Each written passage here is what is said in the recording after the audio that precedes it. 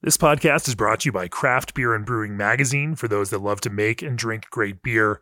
Learn more online or subscribe at beerandbrewing.com or find us on social media at Craft Beer Brew.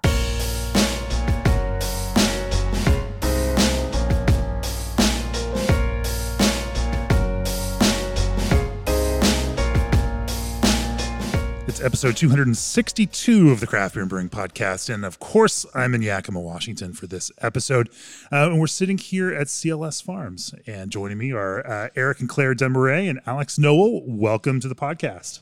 Hi. Yeah, good to be here. Hello, everyone. Alex is rejoining us on the podcast. She has been a guest before, and but now she's working closely with CLS here. And of course, we're at the multi-generational now CLS Farm. We toured the hop fields today as they were picking. It was Comet that they were picking earlier today, and we looked at some Medusa and some Vista and checked out some other hops on the vine. And they're in the middle of harvest right now. We're going to talk about some of the dynamics that are happening this year in the world of hops.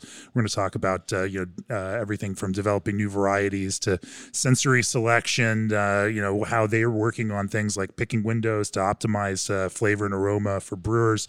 And we're going to talk about things brewers should ought to know about the way that hops are grown and some of the impacts that those things have on flavor and aroma. Before we do that, for nearly 30 years, G&D Chillers has set the mark for quality equipment you can rely on. G&D stands above the rest as the only chiller manufacturer that engineers your glycol piping for free. G&D also stands alone as the only chiller manufacturer with an in-house team of installers and engineers with 30 years of real-world field labor experience in breweries, wineries, and distilleries. Contact the Total Glycol System Design experts today at gdchillers.com. Also, still emptying those overflowing waste bins full of low fills, crushed and damaged cans, or undercarbonated beer every canning day? It's time to fill like a pro. Email contact us at probrew.com for more information on ProFill can fillers from ProBrew. ProFill can fillers use rotary, true counter-pressure gravity filling and seaming technology to run at speeds of 100 to 300 cans per minute with less than 30 parts per billion DO pickup and less than 1% product waste at the filler. Stop wasting perfectly good beer. Email ProBrew at contactus@probrew.com today. ProBrew is a subsidiary of Technoblend, now a ProMock brand. Of course, I'd like to thank Yakima Valley Tourism folks for helping make this visit possible. To plan your own trip to the Yakima Valley, start at visityakima.com. And of course, if you love beer, the Yakima Valley is a must-visit location. If you can't make it up for harvest this year, the Fresh Hop Festival in October is a special one, and there's no real parallel for it anywhere else in the world of beer. It's a fantastic opportunity to try these beautiful fresh hop beers that brewers are pulling and making right now. Make time to visit. See where your beer is grown. Come on up here to Yakima. Desmarais, let's talk about the history of this farm, CLS Farms. Eric, where did it all start, and why don't you catch us up? Sure. So for me, I'm fourth generation. My great-grandfather, along with, we're mostly, a lot of the hop growers are of French-Canadian descent. And so they came into Minnesota, spent some time there, and then many of them migrated out here when some of the land in their land deals in the late 1800s, made it quite attractive for them to move out here. So they, my great grandfather and some other family members came out in the late 1800s, early 1900s. Tried a few. I mean, they weren't hop growers at all. That wasn't a thing. They tried tobacco. They tried a few different crops, and I think about 1906 they landed and tried hops, and they went to hops because even back then it was a kind of a larger cash crop than some of the other crops, and so they landed. And even at that time, most of that was being grown in like New York State and that kind of upstate, and But then we're having a lot of agricultural issues with mildew and exactly, and actually. In Washington State, most of the hop production was in Western Washington, and that kind of started in the mid to late 1800s as well, and early 1900s. And so really in Washington State, in the early 1906, like when they started, the vast majority of hop production was over on the west side, but very similar. The west side of the mountains. West side, exactly. And for those who don't know, Yakima we did tell everybody we live in Washington State, and they think it's like Seattle here, and we live in a desert. We get less rainfall here than Las Vegas.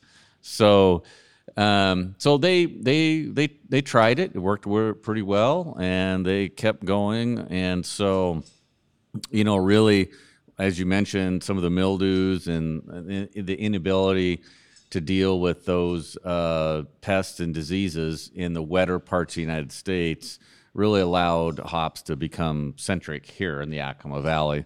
And so, I think I don't have a ton of family history, but I can just kind of see their progression.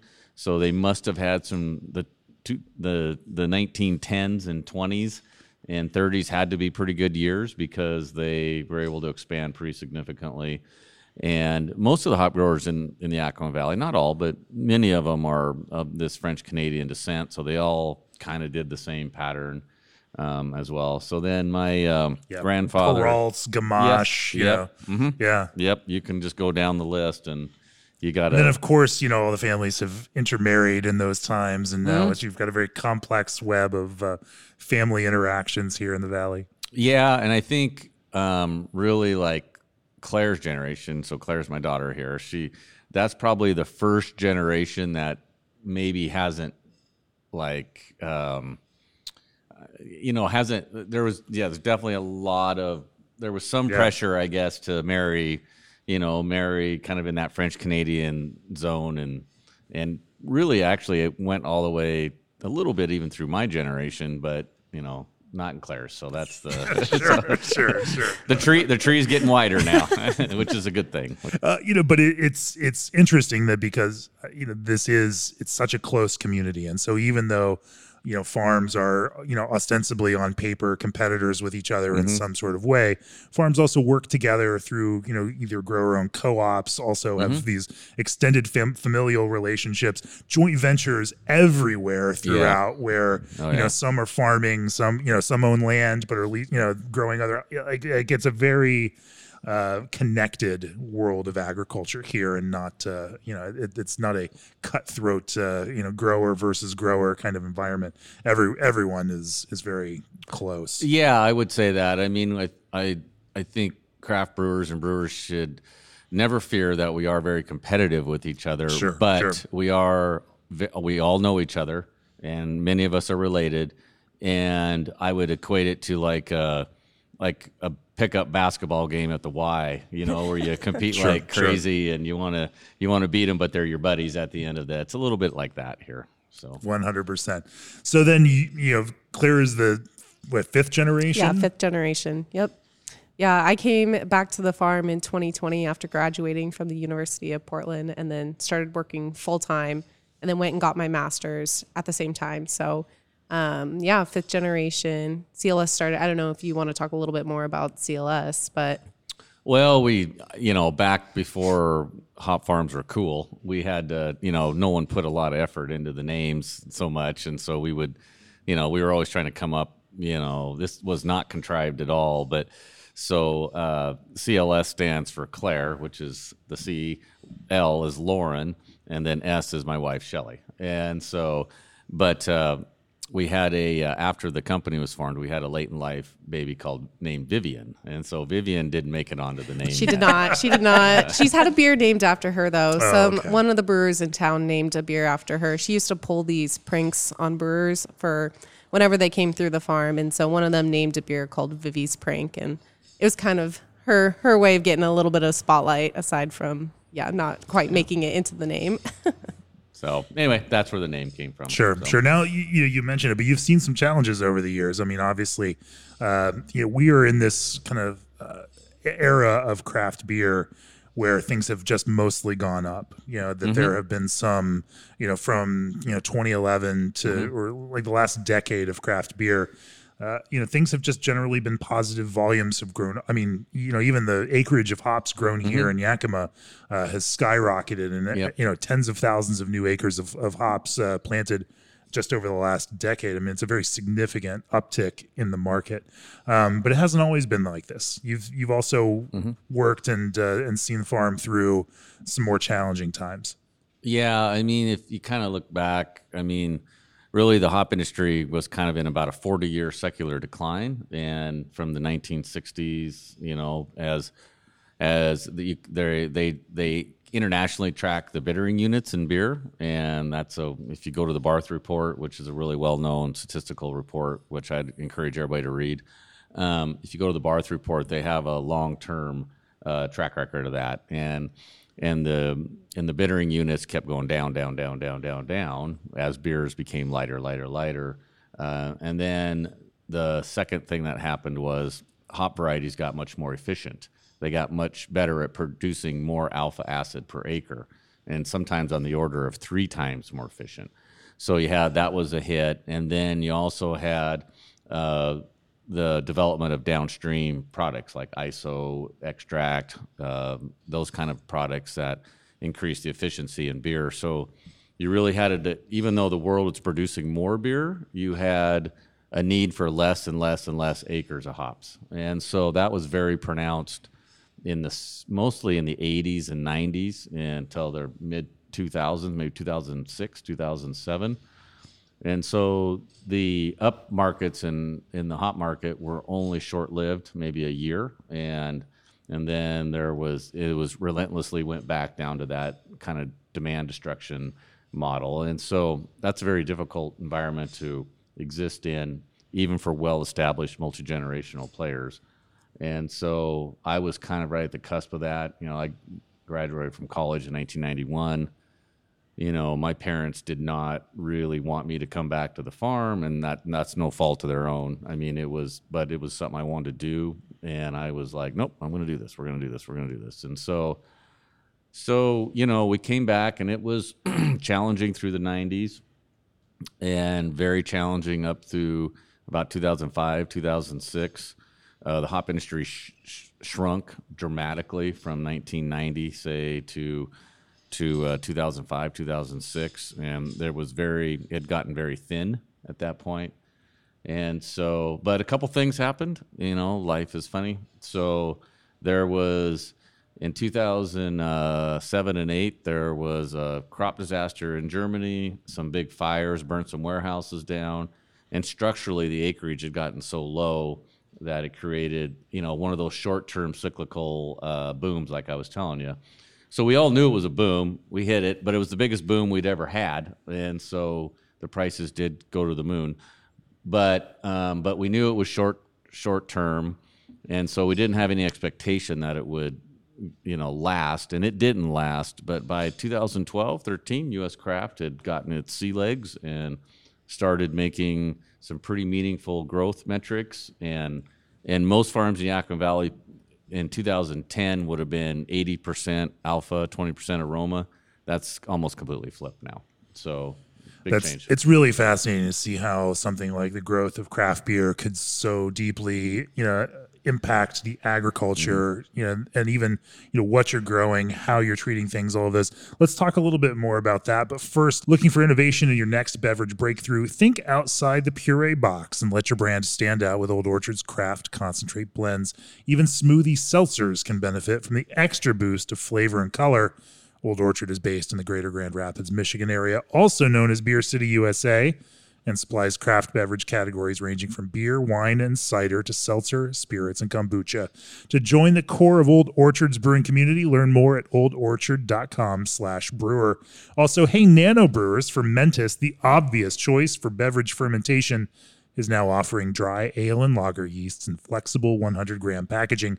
To learn more about how Fermentis can improve the quality of your fermentation and for the latest on their exciting new product releases, visit fermentis.com. So it's kind of fascinating to think that from 2006 to 9, to now, we're roughly 15, 16 years. A lot of, you're growing completely different varieties, to a large degree than what you might have been doing at that point. Yeah, I mean, really in 2011, I would say that would be the pivot point.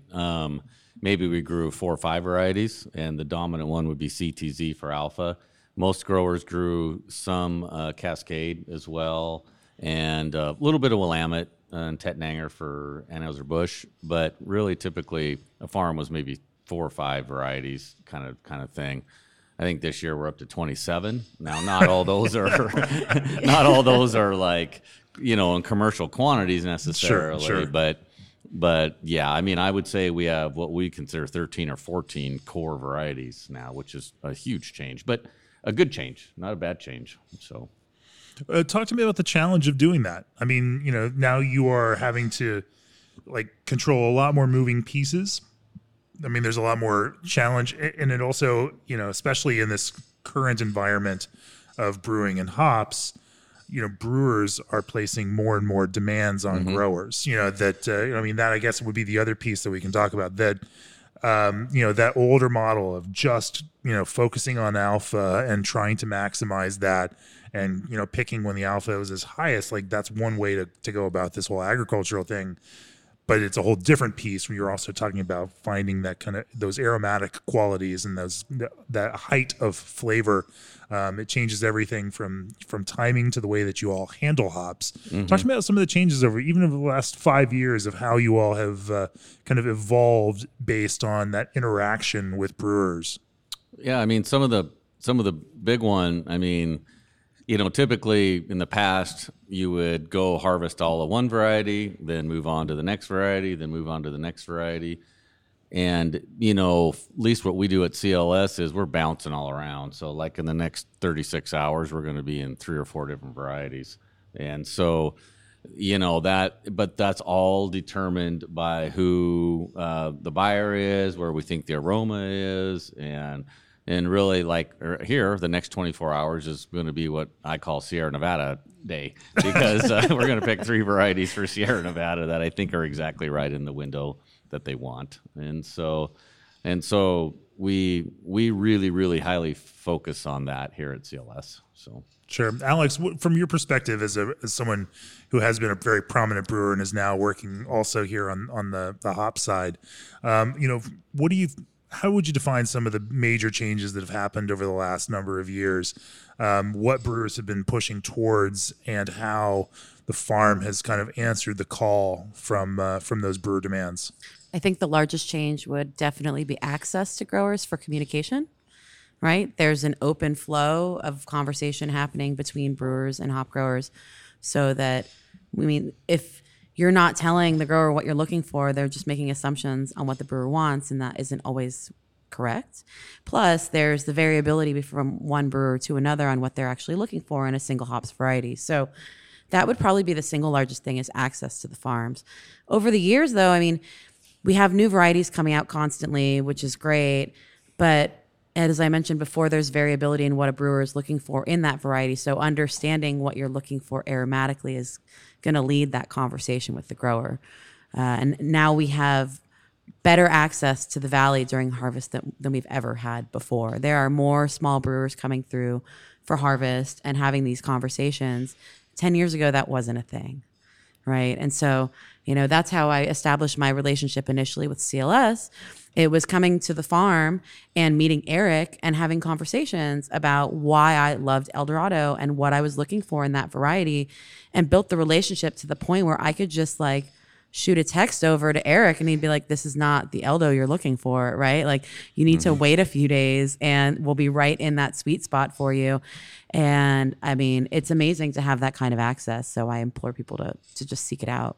Sure. Let's talk. What does that range look like? There are, if you're a brewer that's buying spot hops, you're going to get what you buy from the broker, and but it's also, you may not necessarily have a full knowledge of what that range of potential aroma and flavor might be. I know this is a bit abstract to talk about, but it is and it isn't.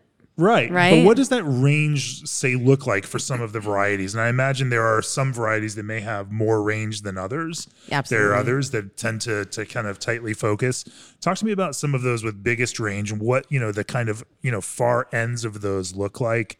And then, what varieties may have a tighter range where things are, just generally more consistent.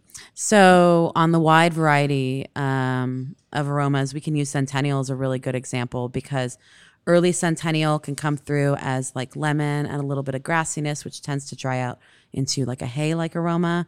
You let it hang a little bit longer, and you're starting to see more development of citrus characteristics without any of the grass. It continues to hang, and it moves into like cherry and red fruits, and it almost ditches the lemon and still favors a little bit of like sweet orange, but you have a very different, deep character of a later Centennial. I mean, other varieties, Citra does it, Mosaic does it, Simcoe does it, where early Simcoe could be kind of light and citrusy and tangerine-y, and then you let it hang and it starts to move into that caddy realm that a lot of brewers will look for. I think on the tighter spectrum of picking, Cashmere is a hop that can shift pretty fast. You'll get a lot of strawberry and lime when it's really at its peak, and some of that like sweet sort of strawberries and cream character, but you let it hang a little too long and it just falls on its face. So baby diaper is what some people have mentioned to me. Baby diaper. Yeah. No one wants that. No one wants that because really good Cashmere just hits so well. But I think when it comes to even buying spot hops, I don't think it's outrageous to ask for a sample, especially if you're buying a large quantity of a spot variety, and also talk with the dealer about who grew it when it was picked, because they have access to all of that data. It's just knowing about asking the right questions. Let's talk a little bit about some of those brewer requests, for picking windows and what that actually means, how that plays out within your kind of harvesting process, because there are a lot of people involved in harvest. There are a lot of trucks. There's a lot of, top cutters and bottom cutters. I mean, it's a major operation to get out there. And then you also have all sorts of concerns in terms of harvesting through a calendar, where you absolutely need to balance the labor that you have and the number of fields that you have to harvest, and then also consider where and when all of those pieces, when each of those hops are in that ideal state for that. And then on top of that, you've got to layer in the idea that, especially with climate change, it's adding new variables in terms of when those things are going to be optimized, that certain things may be optimizing at different times than they may have in the past. And it creates like this incredibly difficult multivariate equation to try to compute so that you can put the right labor on the right fields at the right time, to exactly optimize for all of those pieces. So now that I've set out this incredibly difficult equation, how do you guys solve for that? That is one of the biggest equations to solve for during hop harvest right there. And so it's just about optimizing, like you said, where you're going to go. And so certain situations, like you can let alpha hang longer because the brewer isn't interested in aroma. They're just interested in alpha acids. Except for the early CTZ that we did pick this year, which actually had some pretty great aromas, which was an influence from Alex. So yeah, that is true. That is true. Early CTZ, who uses that? More people should. Sure. But, so you can adjust that around a little bit, and so if you have a balance of some alpha acreage, you'll let the alpha acreage go, do your thing, and then you can more choose for aroma by variety. And then we all typically we try and lay out a good window of different varieties to hit the right spectrum. And so in many varieties, there's a range of brewers who like it early and like it late. And so it's okay to pick it over 14 days or 10 days or 12 days. In other varieties, like Alex said, it's more narrow. So you have to almost just make a game plan, and then Mother Nature changes the game plan a little bit always, and rain events, mites, some of these kind of things. And so there isn't a set equation. You just have to look at it, you set a schedule, and then you start following it, and you look what's happening in the field minute to minute, day to day, and then you adjust it accordingly. So, we make adjustments here almost every day. We're thinking, like as Claire alluded to, she runs the fresh hop program here, so she can allude to some of the challenges of what we throw her through. Yeah, I mean, you start off with a schedule and with an idea of what you would prefer to pick and when to pick it. But I mean, at the end of the day, we pick it when it's ready. And that requires a lot of attention to detail. That requires Eric, Reed, and Alex going out to each field all the time, pulling cones down and doing sensory on them. And then also understanding, like what Eric, my dad, was saying is, there's a spectrum of aromas within each varieties. And so we do have customers who really do like the lemon early centennial, but then we also have those who like the deep red fruit cherry. And so you can pick some of that earlier stuff when it's ready, when it's that aroma, but also leaving some fields to hang a little bit longer. So you're really fine tuning, what your customers want and taking that into consideration. Is it primarily sensorially based when you make these decisions? I know there are different modes. There are some growers who are very superstitious and they pick on the same day for that same variety every year. And then there are some growers who are, very science-based and they are, running those through more sophisticated, like, GC mass spec and doing full rundowns to make those kinds of picking decisions. And then there are those that are also, just making, pulling it and doing, sensory themselves. Of course, now within that, you also have, like, the plants themselves are complex.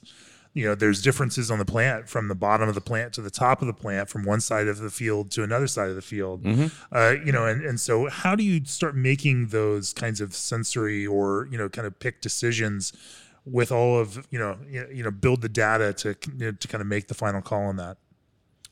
Well, the very first thing you have to do is identify your customer and what they want. So, whoever you're selling to, and if you're selling, some buyers of certain varieties of hops have an actual hard picking window they want you in, and you have to be in that window. And it doesn't matter what you think the aroma is. You got to be in that window, and that's okay. Right. That's one methodology. But for us, it starts on the customer base right off the bat, and so we try and understand what each customer can handle and can use.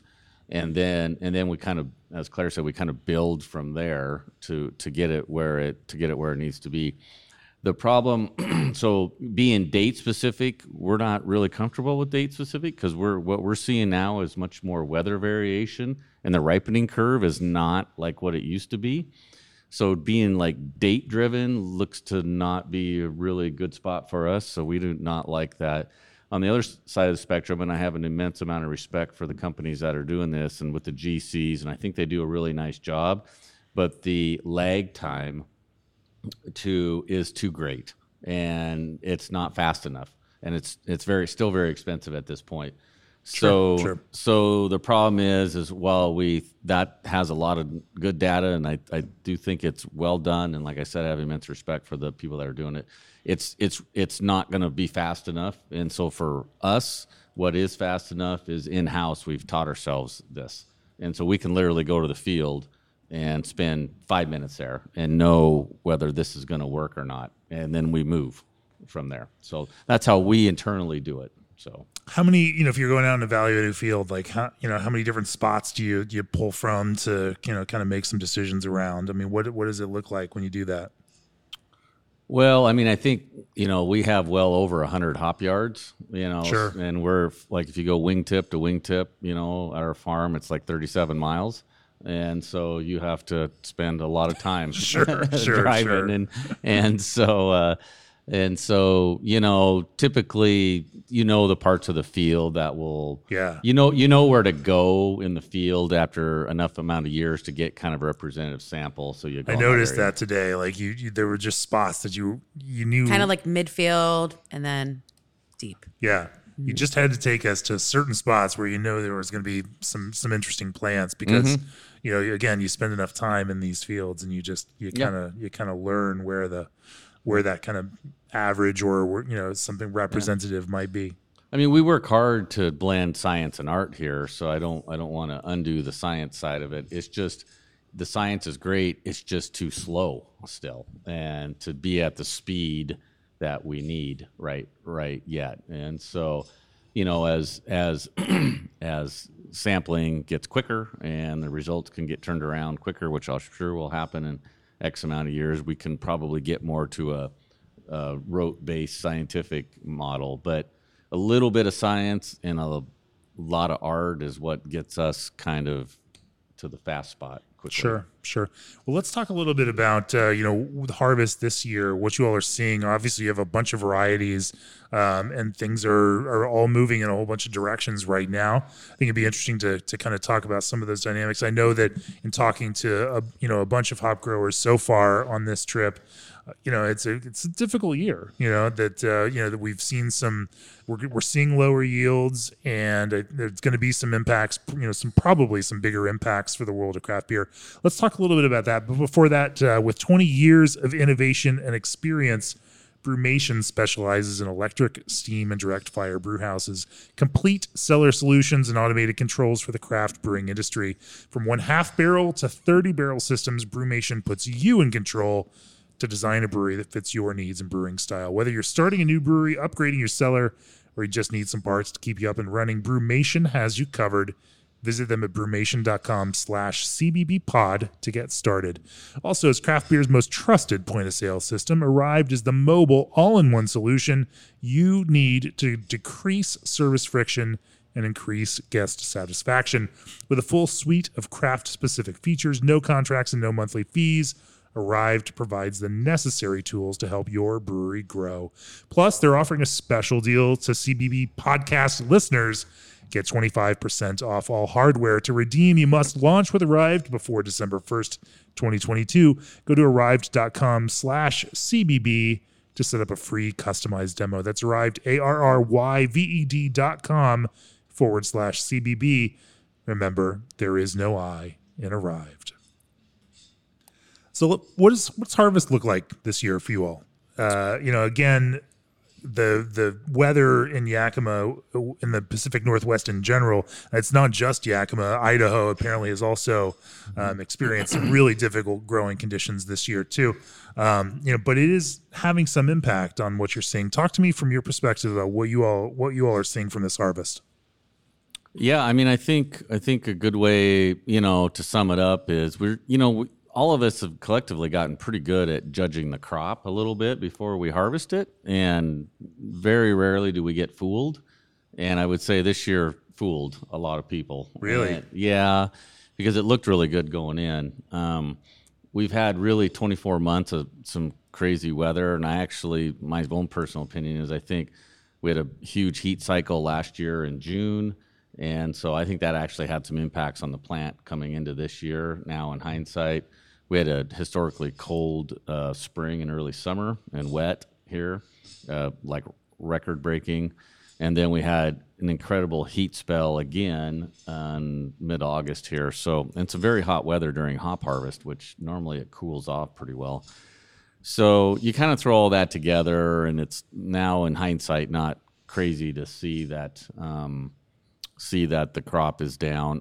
I don't think craft brewers have to fear that there's not going to be enough hops, but it certainly made the situation tighter in some varieties, not all varieties. Some varieties will be tighter, and I also think it looked like the aroma spectrum was developing on its normal pattern, and it feels like that's gotten mucked up a little bit. I feel like a lot of it too happened because there is that smaller crop that's been coming in, and so everyone's picking a lot faster, and so they're getting to varieties that they normally in the cycle that they would in their plan would get to in time, but they're not quite ripe yet. They're not quite mature, and so there's actually been a couple farms that shut down because they didn't feel like they could pick some of the fields that they had because they weren't quite mature. So it's not necessarily that some of the maturity is getting pushed out. It's that, we're picking faster. And so we're coming up upon these fields that, normally they would be in the next cycle of picking, and they're just not quite ready. And so that's been a little bit challenging for especially a lot of us in, Moxie in the Lower Valley, just trying to navigate that in terms of maturity and harvest. In addition to that too, though, we are seeing cones that are fully developed and they look great, but maybe just lack a little bit. And this isn't all varieties. Sure. But we have seen some delayed maturity of stuff that you would expect to have been ready to go, and hoping that they get there because it is cooling off now finally weather-wise. But yeah, we've seen these really beautiful developed cones with tons of lupulin and have the right sort of feel in terms of the moisture of the cone itself. And you rub them and you smell them and you're like kind of looking for more. So we still have a few weeks left. So I think that it's not all is lost, and those hops will continue to mature. But I think that's been one of the more surprising things throughout this harvest. Another other thing too is it feels like the crop is 10 to 15% below expectation, and so that's 10 to 15% less lots that are available for brewers to select. And so if you think of it, if you have 1,000 Centennial lots, and this year you only have 850 as an industry, you have the same amount of brewers trying to buy the same amount of hops, and so that range just got narrowed. And I think that's another thing we're seeing is that the smaller crop has just made the amount of selection be narrower in many varieties. So. Sure, and certainly as we were looking at early season planting numbers from the USDA, there were those critics out there like, why on earth is there an additional X number of acres being planted in the current market for craft beer? Where some of these there was some. How do we understand this? And I think now that we get through this kind of harvest and see that. Whether it's 10 or 15%, or, some other growers have mentioned 20%, to me, even as far as 25% on some of the worst down case impact, that's a very significant impact to the industry as a whole, and certainly suggests that, And honestly, I was just trying to be moderate. And say 10 or 50. So we've seen some 25%ers.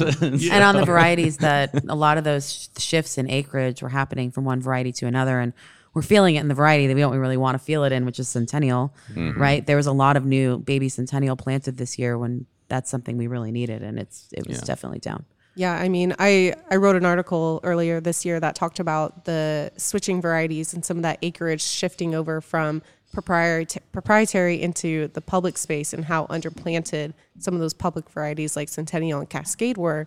And, Centennial is down this year, and it already was short in the market. And so it's only going to make it slightly worse than what it was. And it's just going to make the situation a little bit more difficult maybe to find some Centennial. But I mean, it's not great, but, there's other varieties that are doing, moderately well, and there's still plenty of those. And we talk about old crop years, if they're stored really well, then, brewers can still use those as long as, they have some historical information about, where they're kept, and as long as they're stored properly, then they can use them. But, there was that decline in acreage in those public varieties, and then seeing some of the yields a little bit lower this year definitely doesn't help. If you are a subscriber to the Brewing Industry Guide, you can go read the story that Claire wrote for that issue. Go check out those archives. It's definitely worth a good read. But let's talk about that. I mean, we did mention, over the last 15 years, most of these fields have been turning over. There's also other impacts that happen within the world of hop growing, where fields grow tired after a certain number of years. They need to, either the soil needs to be refreshed, or the plants themselves, they can take on virus and then decline in production and quality. So you all are constantly having to update and turn some of these things over, grow new varieties, and all of that. As we saw, there's some baby plants out there now where they're not producing cones in a significant way that can be harvested in a first year, and those are costs that you all have sunk in that. Talk to me a little bit about that process of constantly evaluating what you have, the yields that's producing, the quality of that's producing, and then the cost and kind of process that's involved in changing that over to either a refreshed rootstock of new plant, or into a whole new variety. Yeah, I mean, it's incredibly challenging for growers to be able to switch a field over to a different variety. I mean, previously, a field could go 5 to 8 years with the same variety, and now we're seeing it, even in 1 year, a variety can change over, with the average being 1 year. 1 year, yeah. So there could be a 1 year planting, and if there's not a contract in place or there's no demand, then it's not going to stay in the ground, because it's not, worth it for the grower to have planted. And so the cycle and the lifespan of a field is becoming a lot shorter and a lot, less time. And it's incredibly expensive to switch over. It can be anywhere from the growers that I talk to. It differs, where you are and, the type of farm that you have, but it can be anywhere between $8,000 and $12,000 an acre. And that's a significant amount when you're, constantly every 2 to 3 years changing over that variety. And then also just trying to keep up, if you even planted the correct variety for the next year. And so when I was talking to growers, they're really leaning on contracts to be able to, keep that variety in the ground. And that's something as growers that we can use as protection for us and to, secure that variety for the next couple of years. But it is incredibly challenging for us to have to switch it over every year or every 2-3 years. Eric, how did that look in the older days? What was that like in the 90s? How long would a field last then? Yeah, the cycle time in the 90s was way less. And so obviously, versus now. But I think some of that, I will say, I will give a little hindsight. I look back in my 1990s hop growing career, and I think at a certain point, a field will age out to a point where no matter how well you do, you can't get it back up into the top 25% of yield. I think at that point, it's completely, I think it makes there's an economic advantage to replacing it. But what's happened, there's, like Claire indicated, there's two things. One, the market is punishing you if you are growing a variety that has fallen off in demand. And the cycle time on new varieties, the fail time, I call the fail time, is much faster. And so like Claire indicated, we had new varieties we planted last year, didn't see them go, boom, out they came this year. So that's a big change there. And then I would also say that aroma hops, this is in general, not a statement you could say to every variety, every aroma variety, but aroma hops in general tend to be less vigorous than alpha hops. And so there's, now that the bulk of the industry is aroma varieties, the viroids and viruses seem to be having much more impact on them than they ever did. And so we're seeing a variety like Cascade, that was a staple variety here for decades. 50 years it's been here. And it is so susceptible to viroid right now. And it can, if it gets it in the field, it'll take the field down 2-3 years. And we never saw that before. And so I would say the other problem is a lot of these varieties, for whatever reason, just have very little ability to withstand viroids in any kind of meaningful way. And so just from that, you can see yields. If yields drop 10%, we can live with that for a while. But if they drop 30%, then you have to switch. So between, brewer demand, which I would always equate to consumer demand, because we've got to remember the consumer is the one who's driving the flavors and wants these things. So we can't just shrug our shoulders and say, well, that, we're not doing that. So, so you have to meet that demand for new varieties and change. You have to figure out which new varieties to go in. And then you also have to deal with all these varieties that seem to be much more susceptible to viruses and viroids than what we had before. So sure. How do you guys do that? Now there's new varieties. We were in the field with, Vista, which is a new public variety, beautiful cones. They smell fantastic. Alex, I think you described them as underripe cantaloupe right now. There are other public varieties like Triumph. Some of these things, they don't necessarily have a buying, customer when you put them in the field. People need to see them, and they need to be able to rub them, and they need to be able to smell and then eventually taste them in order to make some decisions around these things. And that means you're growing them not necessarily with a contract in place to sell them. What does that process look like? And obviously there's risk on the farm's part to go do that, because there's an opportunity cost. That's something you aren't putting in the ground that you've got sold already. Yeah, one thing that here at CLS that we've done is we've actually decreased the amount of acres per variety. So Vista only has about 6 acres, 6 or 7 here. And that's something that I found also at some of the other farms when I was talking to them. Diane Gooding, for example, she has a couple different test plots too that, the acreage of those individual varieties is a lot smaller. So maybe, a couple of years ago, we would put in 15, 20 acres of a variety that was new because it was fun. It was new and exciting. And, we figured brewers would be they would have demand for it. And so what we found is with this constant fail factor that's coming into play, we needed to decrease the amount of acreage and, only put in 5-6 acres. So it's a small amount of pounds that we can manage if it's uncontracted and it's not a big deal. So that's kind of one way that we've been able to manage that issue a little bit. It's just the smaller acreage. And we have a couple different fields where we've done, 4, 5, 6 acres of 5 or 6 varieties to kind of mitigate that.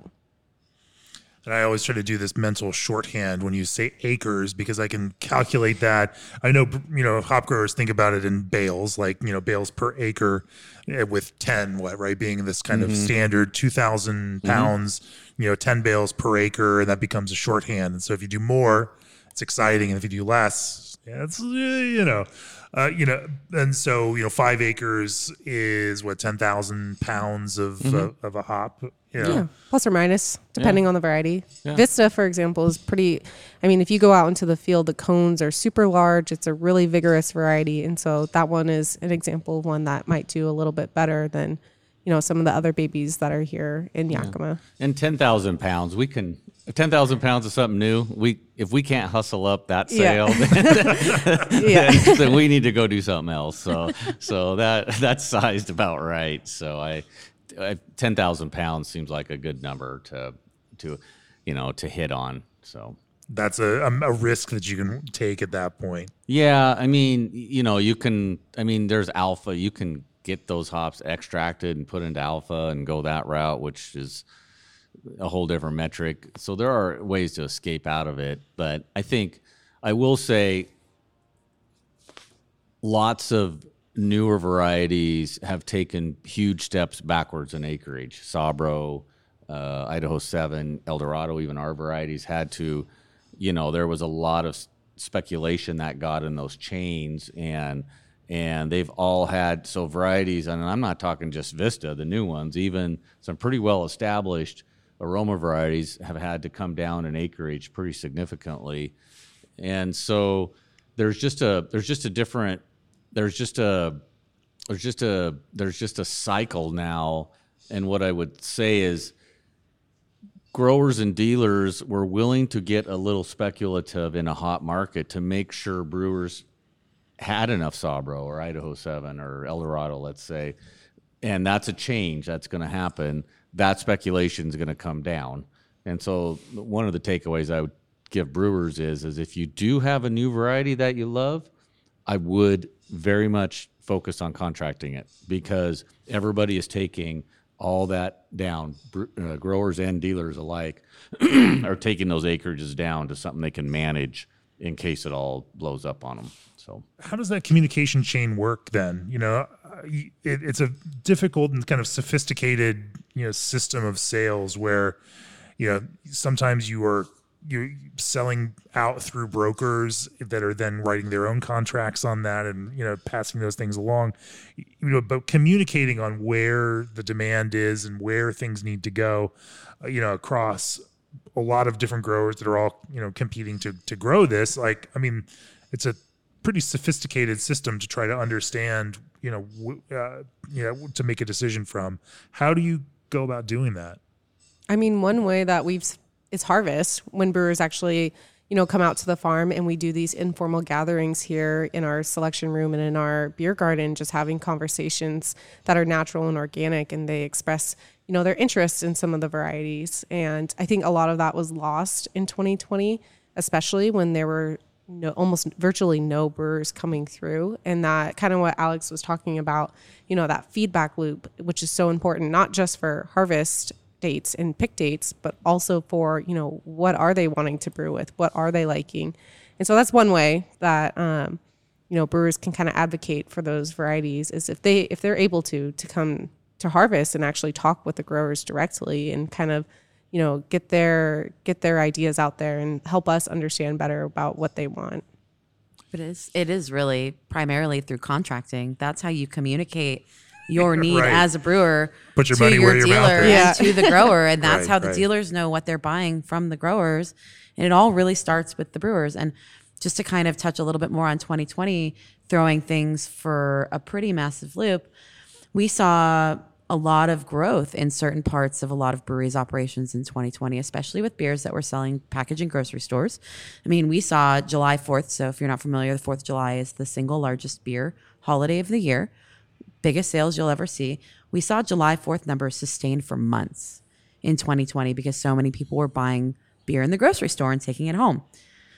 Let's go to 2021 where you're looking at year over year numbers and you're not coming close to that. So it becomes difficult when the situation is way more complex than it ever has been because you can't properly forecast your sales, which means you can't properly forecast production, which means you don't really have a good idea of what you need hop-wise as well. So a lot of shooting in the dark. There's a lot of risk that happens on a lot of levels, but just doing the best you can and communicating your raw material needs.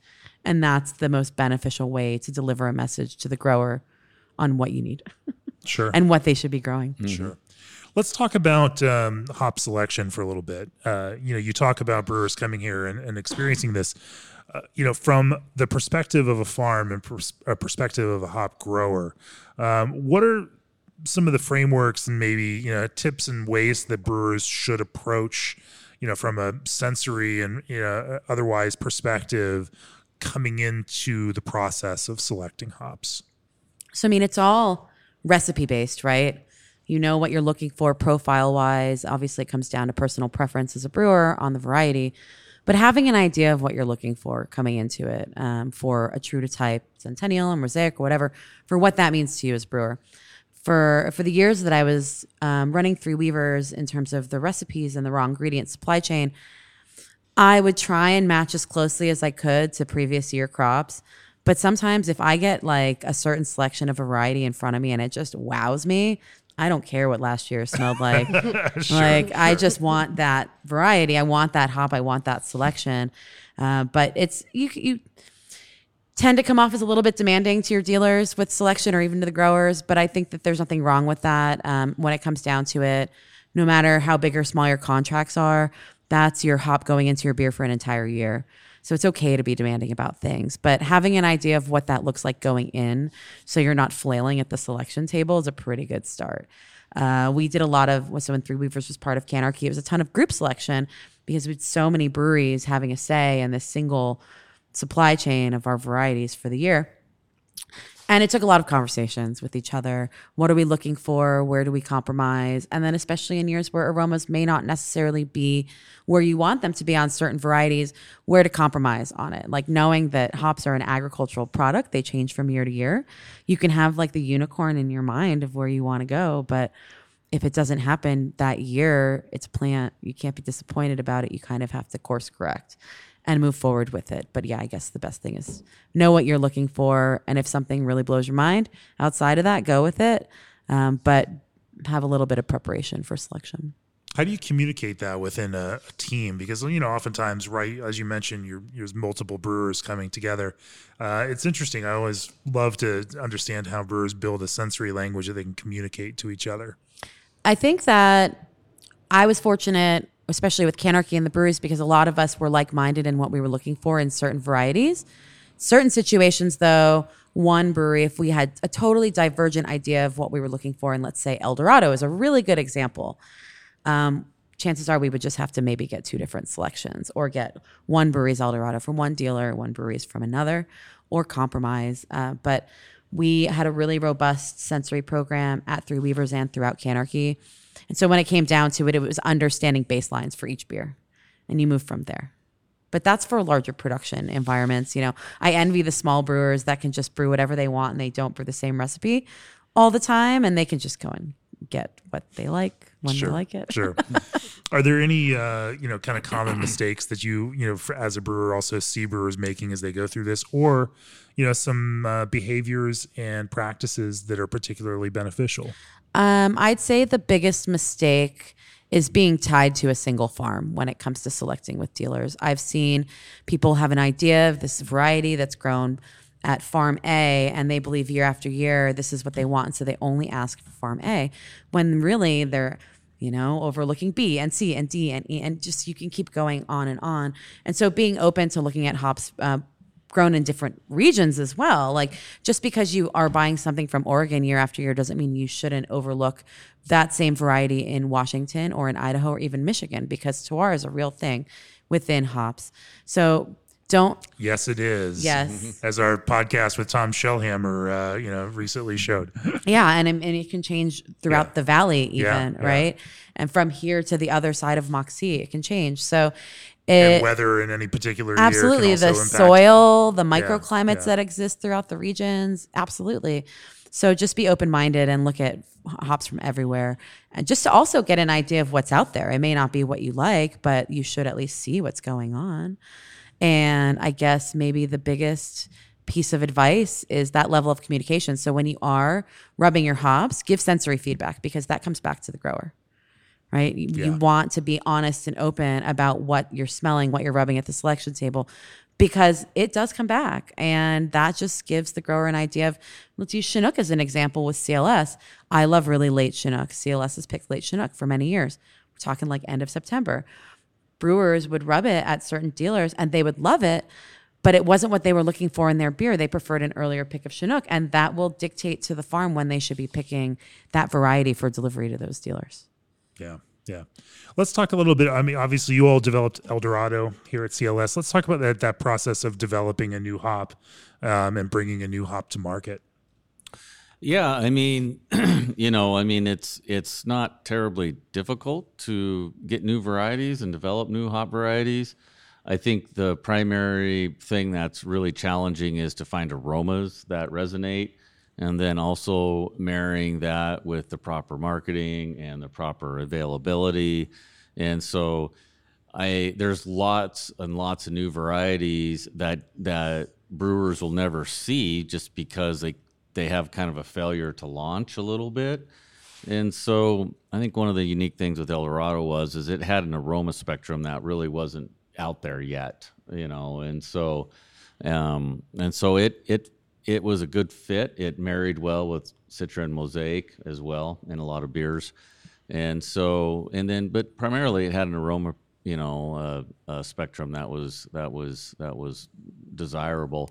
I will say it also takes time, and that's a little bit disadvantage to right now to new varieties because a new variety will come out, brewers get excited, they all want to put it in a one-off. You feel as a variety developer like, oh man, I got good demand going here. I'm feeling pretty good, but the problem is after they all do the one-offs, it takes brewers 4 or 5 years to figure out how to work that variety into their core beers and their systems. And so varieties can have like a up swoop that can happen really quick. And if you're not careful, they can have a normal lagging thing as well. That doesn't mean it's dead. That just means it's getting time to develop. And then so like with El Dorado, we saw a swoop up, we saw a flat, we saw another big swoop up. We saw a flat, we saw a swoop up, and now we're a little flat again. So we're like, we've been through this cycle like 4 times. And so some of it is consistently making a good product. We do things a little. Yeah, it's really fun when, a group of brewers all make their special double dry hopped with this hop version of it.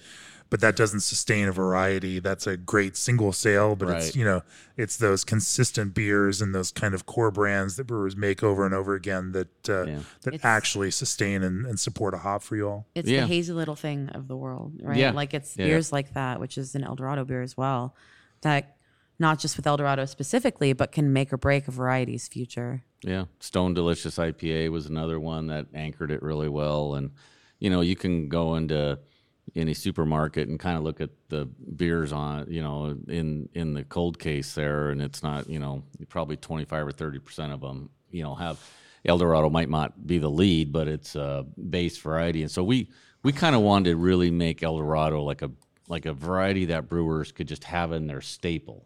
And everybody's looking for that Citra or that humongous home run, but we really wanted and Eldorado can be that variety as well, but we really wanted it to be, definitely in the pantry, so to speak. And it's achieved that in a pretty good way. I mean, but there's a massive stream of new varieties coming, and hop varieties seem to have about a 20-year life cycle. And after about 20 years, they don't disappear, but their growth cycle is pretty much over, So I think Eldorado, we feel really great about the penetration in the United States. It still is very underutilized globally. And so I think that's kind of where the big focus will be. But it's been really great and fun. And we also have Zappa that we've worked on as well. Zappa's definitely a little more unique, a little more polarizing. It's a Neo-Mexicanus variety, but we've learned through Alex's help. She's learned and taught a lot of brewers how to, and she's certainly taught us on how to use it in the beers, and so it's a whole different beast than Eldorado. So stuff like that it just takes it takes time for brewers to understand how to use it the right way. So. Sure. Well, we're getting on in time here. Let's zoom out a little bit. What do you find keeps you up at night the most this year during this harvest? And, from the perspective of this year's harvest, what are you the most excited about? Well, this harvest with the reduced yield, for me, the thing that it's very challenging from both a yield perspective, a volume perspective, and a aroma perspective to keep everybody happy. And when you have a down year, it's almost impossible to keep everybody happy. So, one of the things that keeps me up is we do not like letting customers down, and it's very difficult to not let a few customers down in a year like this. So definitely that's probably the immediate thing, that's weighing on me a little bit. But some of the things we're excited about is we took a huge step in refreshing a lot of acreage on our farm. We have multiple new varieties that we're working with that are showing really, really great promise. And so, I think those kind of things are going to be really exciting, and those investments we made, those big investments, even though they didn't pay off this year, I think will set us up for the future in a few different areas. So, Alex and Claire, do you have anything that keeps you up at night? There's a bar in downtown Yakima called Brews and Q's. Brews and Q's. And that's what keeps me up at night. That's a good one.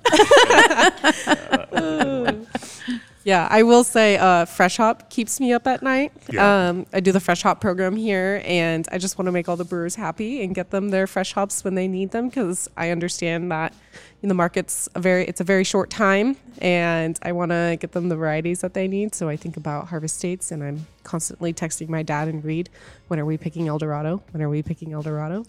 And the 19th. The 19th. We're going to pick a field on the 19th. But yeah, that's tomorrow. That is tomorrow. I know, it's coming fast. Yeah, but no, I think we're just excited to have a lot more brewers back this year too. I think when I started it was 2020, and there were no brewers that came through. And for me, it's been really exciting to see more of the international folks coming through, and just seeing some more of our customers who are coming back for in-person selection, and just having that face-to-face time with brewers has been really exciting this year. Well, that sounds like a great place to bring this to a close. For nearly 30 years, G&D Chillers has set the mark for quality equipment you can rely on. Fill like a pro with ProFill can fillers from ProBrew. Think outside the puree box with Old Orchard's craft concentrate blends. Fermentis is now offering dry ale and lager yeasts in flexible 100-gram packaging. Brewmation puts you in control to design a brewery that fits your needs and brewing style. And podcast listeners get 25% off hardware if you launch with Arrived before December 1st. As always, go to beerandbrewing.com, click on that subscribe button. Let us know this content matters to you. And of course, if you're in the industry, subscribe to our Brewing Industry Guide, and you can read stories like the one that Claire has written for our Brewing Industry Guide. We're trying to put some great content out there that helps you make better decisions as you run your brewing businesses and brew beer. If people want to learn more about CLS, where do they find you all? They can find us on Instagram at CLS_farms. We're pretty active on there. And then we have our website, clsfarms.com. And then if there's any brewers who come through Harvest, they're more than welcome to come out to the farm, have a beer, get some tours. We'd love to see them. They can DM us on Instagram or email me at claire@clsfarms.com. Cool. Claire, Alex, Eric, thank you all for joining me on the podcast. Thank you. Yeah, cheers. Cheers.